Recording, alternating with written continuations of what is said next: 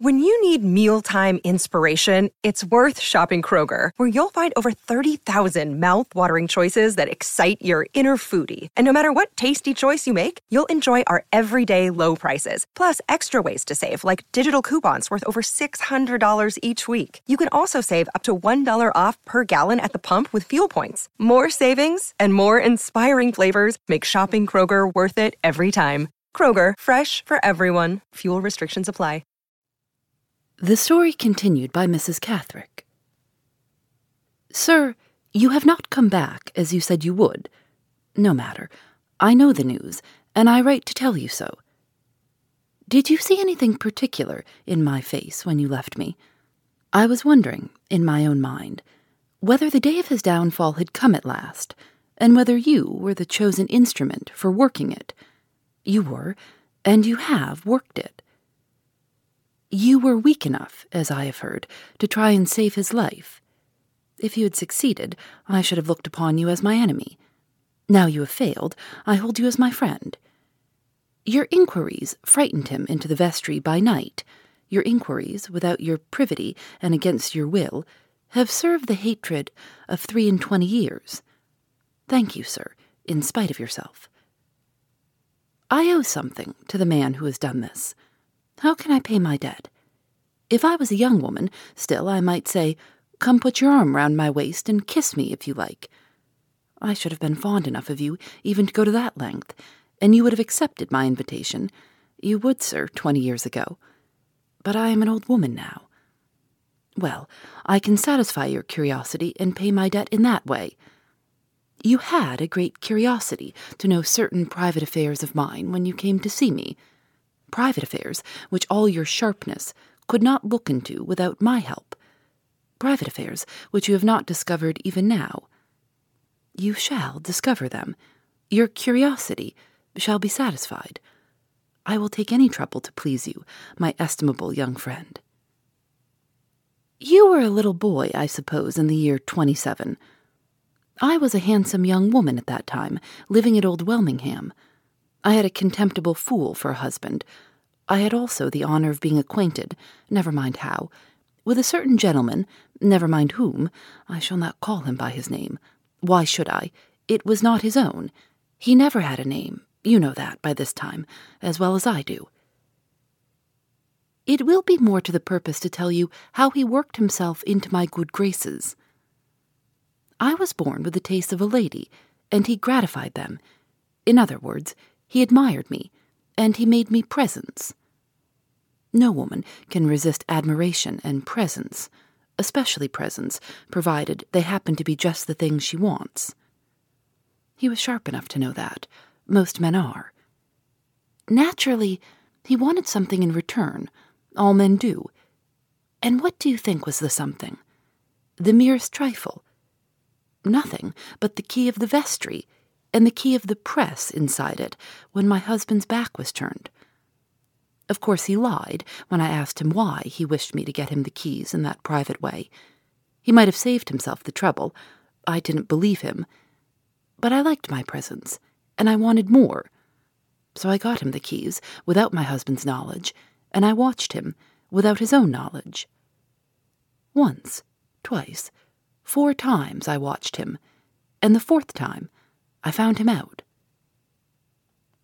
I was never over-scrupulous where other people's affairs were concerned, and I was not over-scrupulous about his adding one to the marriages in the register on his own account. Of course I knew it was wrong, but it did no harm to me, which was one good reason for not making a fuss about it. And I had not got a gold watch and chain, which was another, still better, and he had promised me one from London only the day before, which was a third, best of all. If I had known what the law considered the crime to be, and how the law punished it, I should have taken proper care of myself, and have exposed him, then and there. But I knew nothing, and I longed for the gold watch. All the conditions I insisted on were that he should take me into his confidence, and tell me everything. I was as curious about his affairs then as you are about mine now. He granted my conditions. Why, you will see presently. This, put in short, is what I heard from him. He did not willingly tell me all that I tell you here. I drew some of it from him by persuasion, and some of it by questions. I was determined to have all the truth, and I believe I got it. He knew no more than anyone else of what the state of things really was between his father and mother till after his mother's death. Then his father confessed it, and promised to do what he could for his son. He died, having done nothing, not having even made a will. The son, who can blame him, wisely provided for himself. He came to England at once and took possession of the property. There was no one to suspect him, and no one to say him nay. His father and mother had always lived as man and wife. None of the few people who were acquainted with them ever supposed them to be anything else. The right person to claim the property, if the truth had been known, was a distant relation who had no idea of ever getting it, and who was away at sea when his father died. He had no difficulty so far. He took possession as a matter of course. But he could not borrow money on the property as a matter of course. There were two things wanted of him before he could do this. One was a certificate of his birth, and the other was a certificate of his parents' marriage. The certificate of his birth was easily got. He was born abroad, and the certificate was there in due form. The other matter was a difficulty, and that difficulty brought him to Old Welmingham. But for one consideration, he might have gone to Knowlesbury instead. His mother had been living there just before she met with his father, living under her maiden name, the truth being that she was really a married woman, married in Ireland, where her husband had ill-used her, and had afterwards gone off with some other person. I give you this fact on good authority. Sir Felix mentioned it to his son as the reason why he had not married. You may wonder why the son, knowing that his parents had met each other at Knowlesbury, did not play his first tricks with the register of that church, where it might have been fairly presumed his father and mother were married. The reason was that the clergyman who did duty at Knowlesbury Church in the year 1803, when, according to his birth certificate, his father and mother ought to have been married, was alive still when he took possession of the property in the new year of 1827. This awkward circumstance forced him to extend his inquiries to our neighborhood. There no such danger existed, the former clergyman at our church having been dead for some years. Old Welmingham suited his purpose as well as Knowlesbury.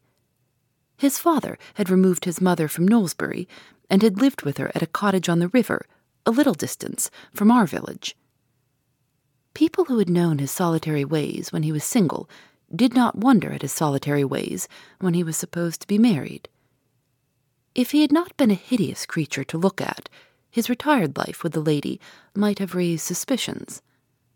But as things were, his hiding his ugliness and his deformity in the strictest privacy surprised nobody. He lived in our neighborhood till he came in possession of the park. After 3 or 4 and 20 years had passed, who was to say, the clergyman being dead, that his marriage had not been as private as the rest of his life, and that it had not taken place at Old Welmingham Church? So, as I told you, the son found our neighborhood the surest place he could choose to set things right secretly, in his own interests. It may surprise you to hear that what he really did to the marriage register was done on the spur of the moment, done on second thoughts. His first notion was only to tear the leaf out in the right year and month, to destroy it privately, to go back to London, and to tell the lawyers to get him the necessary certificate of his father's marriage, innocently referring them, of course, to the date on the leaf that was gone.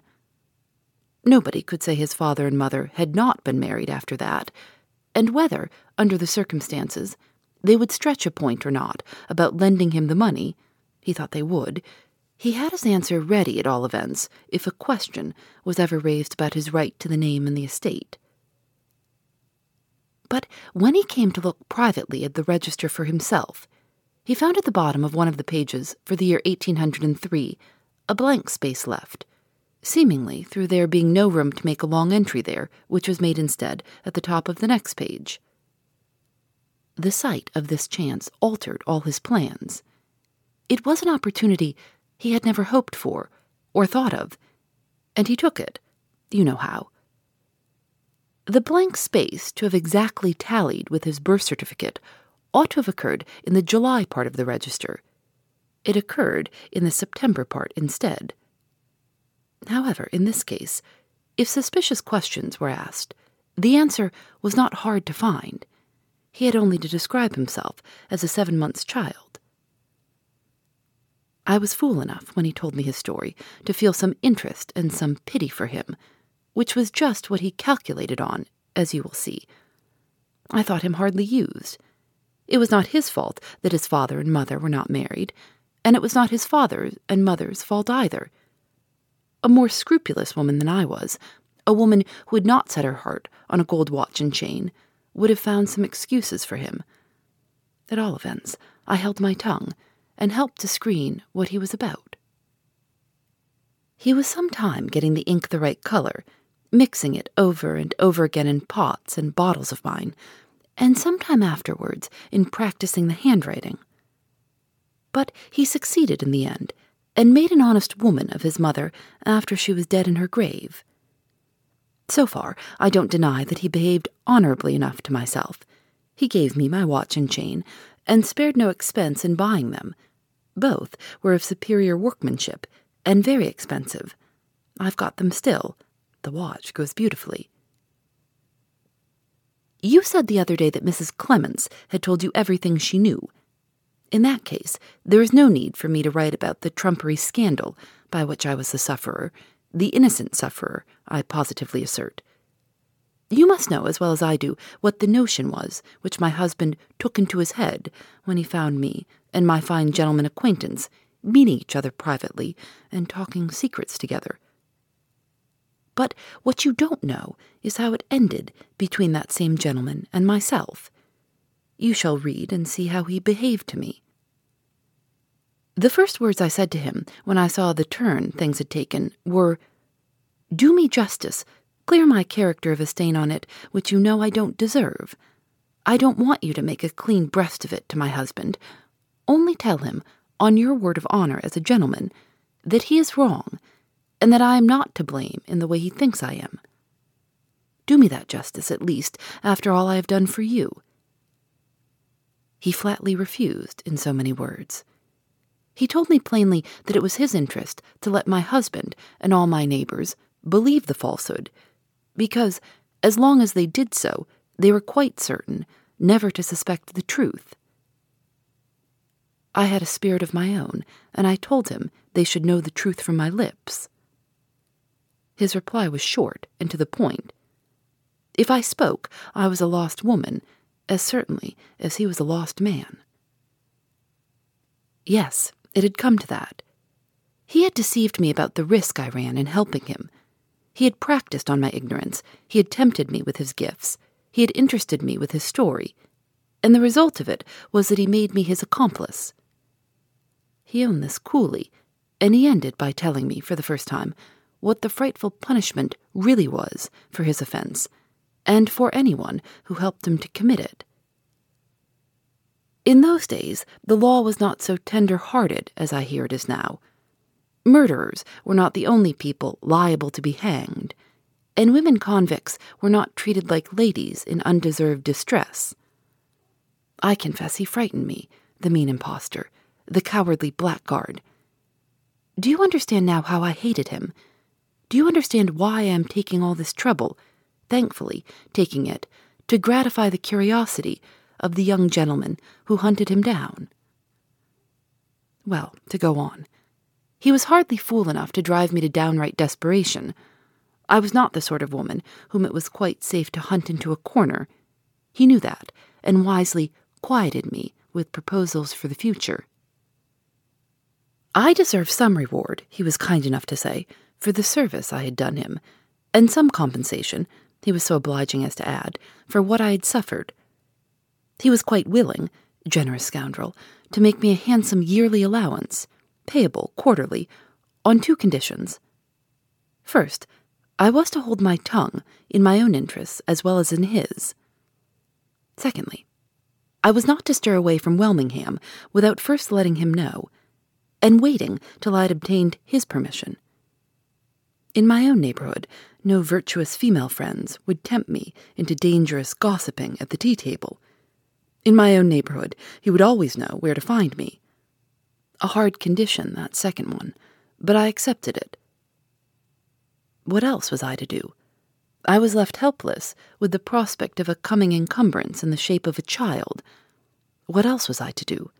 Cast myself on the mercy of my runaway idiot of a husband who had raised the scandal against me? I would have died first. Besides, the allowance was a handsome one. I had a better income, a better house over my head, better carpets on my floors, than half the women who turned up the whites of their eyes at the sight of me. The dress of virtue in our parts was cotton print.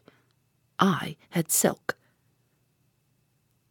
So I accepted the conditions he offered me, and made the best of them, and fought my battle with my respectable neighbors on their own ground, and won it in course of time, as you saw yourself. How I kept his secret, and mine, through all the years that have passed from that time to this, and whether my late daughter Anne ever really crept into my confidence, and got the keeping of the secret too, are questions, I dare say, to which you are curious to find an answer. Well, my gratitude refuses you nothing. I will turn to a fresh page and give you the answer immediately. But you must excuse one thing. You must excuse my beginning, Mr. Hartright, with an expression of surprise at the interest which you appear to have felt in my late daughter. It is quite unaccountable to me. If that interest makes you anxious for any particulars of her early life, I must refer you to Mrs. Clements, who knows more of the subject than I do. Pray understand that I do not profess to have been at all overfond of my late daughter. She was a worry to me from first to last, with the additional disadvantage of being always weak in the head. You like candor, and I hope this satisfies you. There is no need to trouble you with many personal particulars relating to those past times. It will be enough to say that I observed the terms of the bargain on my side, and that I enjoyed my comfortable income in return, paid quarterly. Now and then I got away and changed the scene for a short time, always asking leave of my lord and master first, and generally getting it. He was not, as I have already told you, fool enough to drive me too hard, and he could reasonably rely on my holding my tongue for my own sake, if not for his. One of my longest trips away from home was the trip I took to Limmeridge to nurse a half-sister there who was dying. She was reported to have saved money, and I thought it as well, in case any accident happened to stop my allowance, to look after my own interests in that direction. As things turned out, however, my pains were all thrown away, and I got nothing, because nothing was to be had. I had taken Anne to the north with me, having my whims and fancies occasionally about my child, and getting at such times jealous of Mrs. Clements' influence over her. I never liked Mrs. Clements. She was a poor, empty-headed, spiritless woman, what you call a born drudge. And I was now and then not averse to plaguing her by taking Anne away. Not knowing what else to do with my girl while I was nursing in Cumberland, I put her to school at Limmeridge.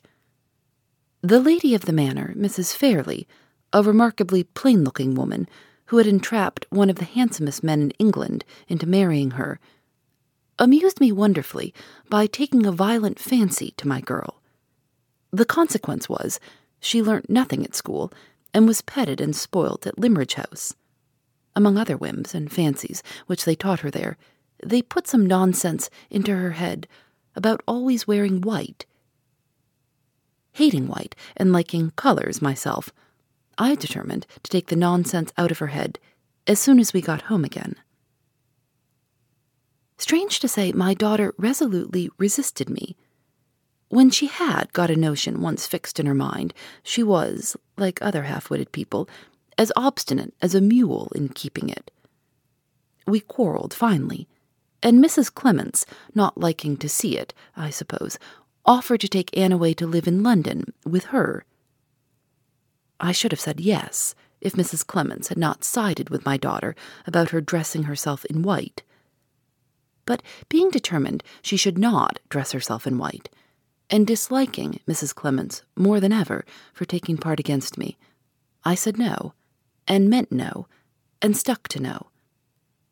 The consequence was my daughter remained with me, and the consequence of that, in its turn, was the first serious quarrel that happened about the secret. The circumstance took place long after the time I've just been writing of. I had been settled for years in the new town, and was steadily living down my bad character, and slowly gaining ground among the respectable inhabitants. It helped me forward greatly towards this object to have my daughter with me. Her harmlessness and her fancy for dressing in white excited a certain amount of sympathy. I left off opposing her favorite whim on that account, because some of the sympathy was sure, in course of time, to fall to my share. Some of it did fall. I date my getting a choice of the 2 best sittings to let in the church from that time, and I date the clergyman's first bow from my getting the sittings. Well, being settled in this way, I received a letter one morning from that highly born gentleman, now deceased, in answer to one of mine, warning him, according to agreement, of my wishing to leave the town for a little change of air and scene. The ruffianly side of him must have been uppermost, I suppose, when he got my letter, for he wrote back refusing me in such abominable, insolent language that I lost all command over myself and abused him in my daughter's presence, as a low impostor whom I could ruin for life if I chose to open my lips and let out his secret. I said no more about him than that, being brought to my senses as soon as those words had escaped me by the sight of my daughter's face, looking eagerly and curiously at mine. I instantly ordered her out of the room until I had composed myself again. My sensations were not pleasant, I can tell you, when I came to reflect on my own folly. Anne had been more than usually crazy and queer that year, and when I thought of the chance there might be of her repeating my words in the town, and mentioning his name in connection with them if inquisitive people got hold of her, I was finally terrified at the possible consequences. My worst fears for myself, my worst dread of what he might do, led me no farther than this. I was quite unprepared for what really did happen, only the next day. On that next day, without any warning to me to expect him, he came to the house. His first words, and the tone in which he spoke them, showed me plainly enough that he had repented already of his insolent answer to my application, and that he had come in a mighty bad temper to try and set matters right again before it was too late. Seeing my daughter in the room with me, I had been afraid to let her out of my sight after what had happened the day before. He ordered her away. They neither of them liked each other, and he vented the ill temper on her, which he was afraid to show to me. "Leave us," he said, looking at her over his shoulder. She looked back over her shoulder and waited as if she didn't care to go. "Do you hear?" he roared out. "Leave the room." "Speak to me civilly," says she, getting red in the face. "Turn the idiot out," says he, looking my way. She had always had crazy notions of her own about her dignity, and that word idiot upset her in a moment.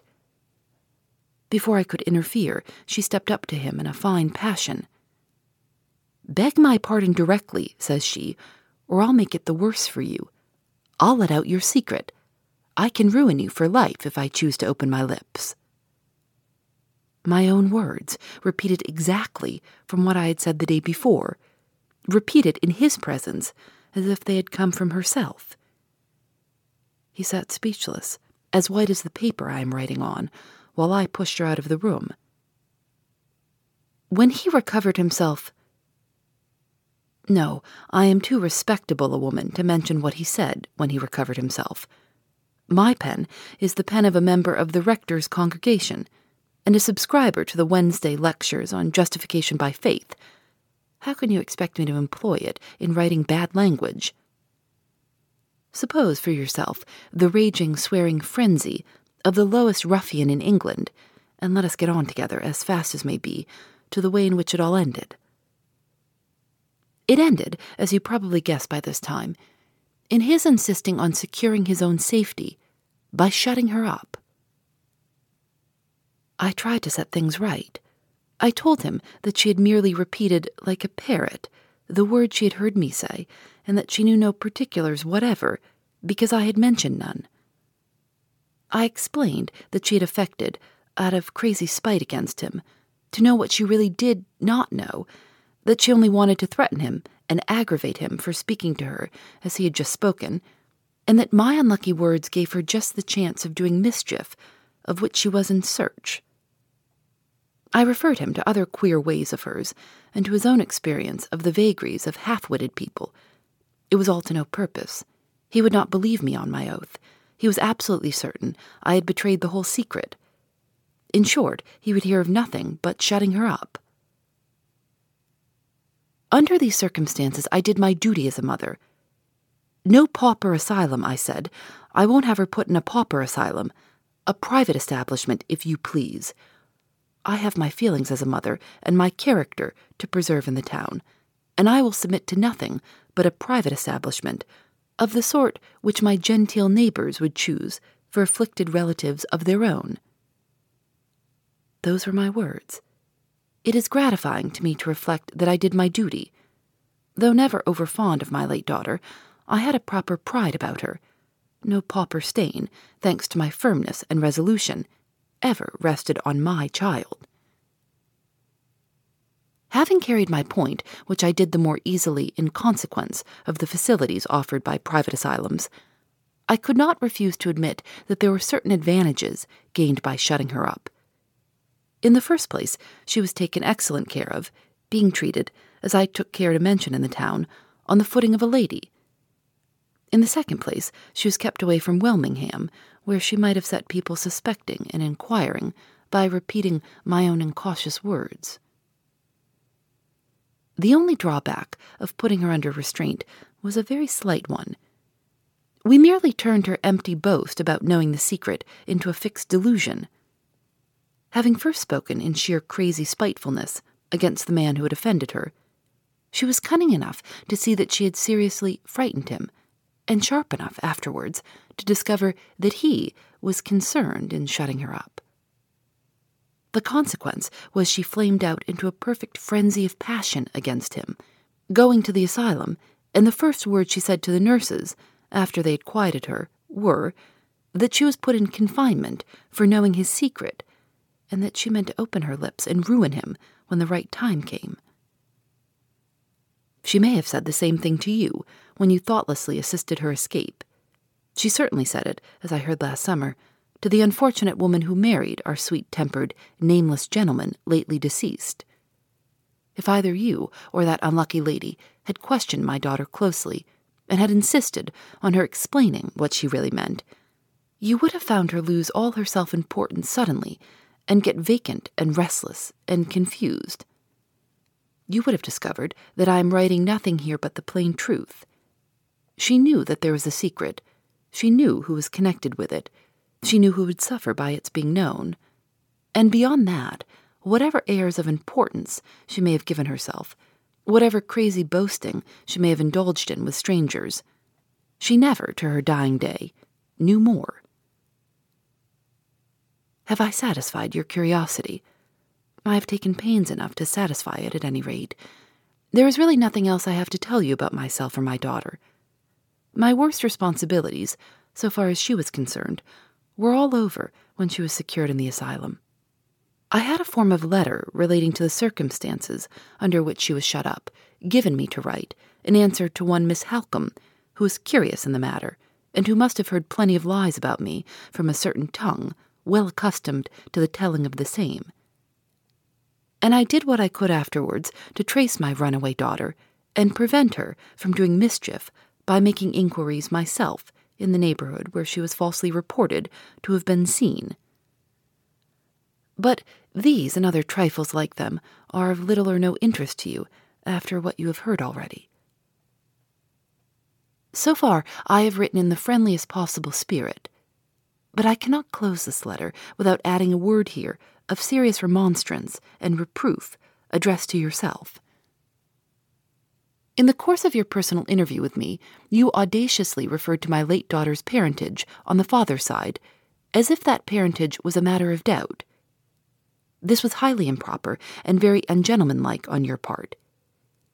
If we see each other again, remember, if you please, that I will allow no liberties to be taken with my reputation, and that the moral atmosphere of Welmingham, to use a favorite expression of my friend the rector's, must not be tainted by loose conversation of any kind.